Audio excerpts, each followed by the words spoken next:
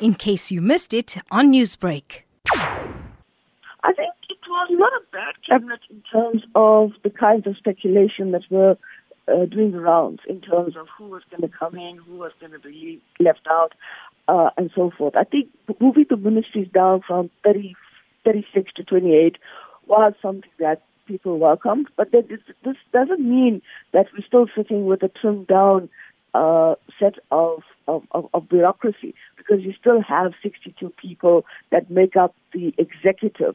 And I think by having these merged ministries and creating two deputy ministerial posts for some of these merged ministries does also keep pressure on the fiscus and the budget of the state. Taliesha, so I mentioned surprises. Let's talk about the one major surprise, because that appointment of a member of an opposition party, Patricia de Lille, as Minister of Public Works. What's your view on this?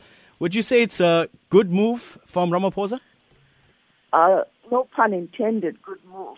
But I think, I think he has the prerogative to appoint somebody outside of his of his party to cabinet. So he's done that in the context of Patricia de Lille. She does have a track record, and of course she is a firebrand in her own right.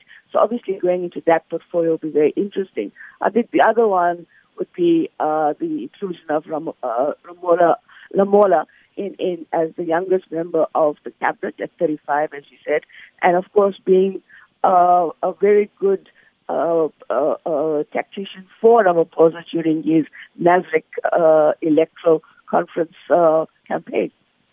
Yes, lots of youngsters coming through. Ronald Lamola, obviously one of them. And another big talking point was Batsebile Dlamini being axed from the cabinet. So what do you think this move signals from Ramaphosa? I mean, I think, the pressures are there for him. I don't think it's a complete kind of axe from the cabinet.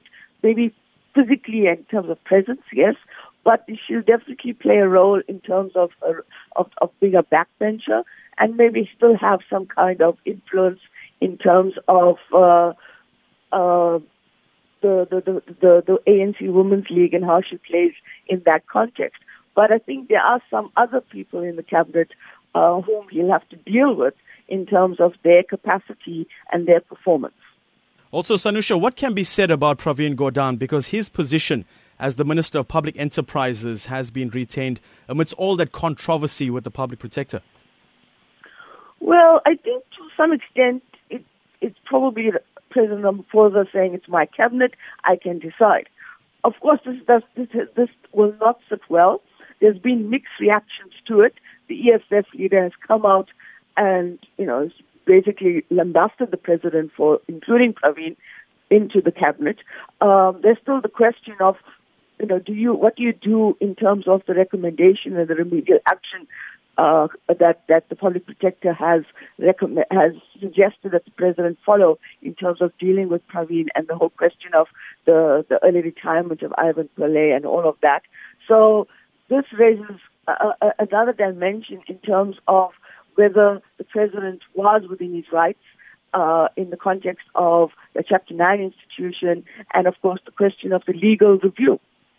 Taliesha, just a final question. For the first time in South Africa's political history, half of the ministers are women. We also spoke about a significant number of young people included. So with all that said, is this a start then of a new dawn of equal and fair governing with the inclusion of what some people are calling a generational mix? Well, we'll have to wait and see. The proof will be in the pudding.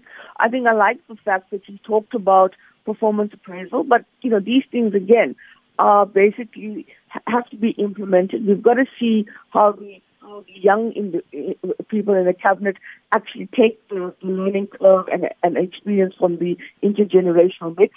I also think it's an interesting cabinet in terms of gender parity, but again, gender parity should not just be an exercise in numbers. It's about a qualitative approach. So I think we just have to wait and see how this all plays out in the first 100 days of President Ramaphosa's presidency. Taliesha, Naidoo, always great to hear your views. Thank you so much for joining us this morning. Pleasure. Newsbreak, Lotus FM, powered by SABC News.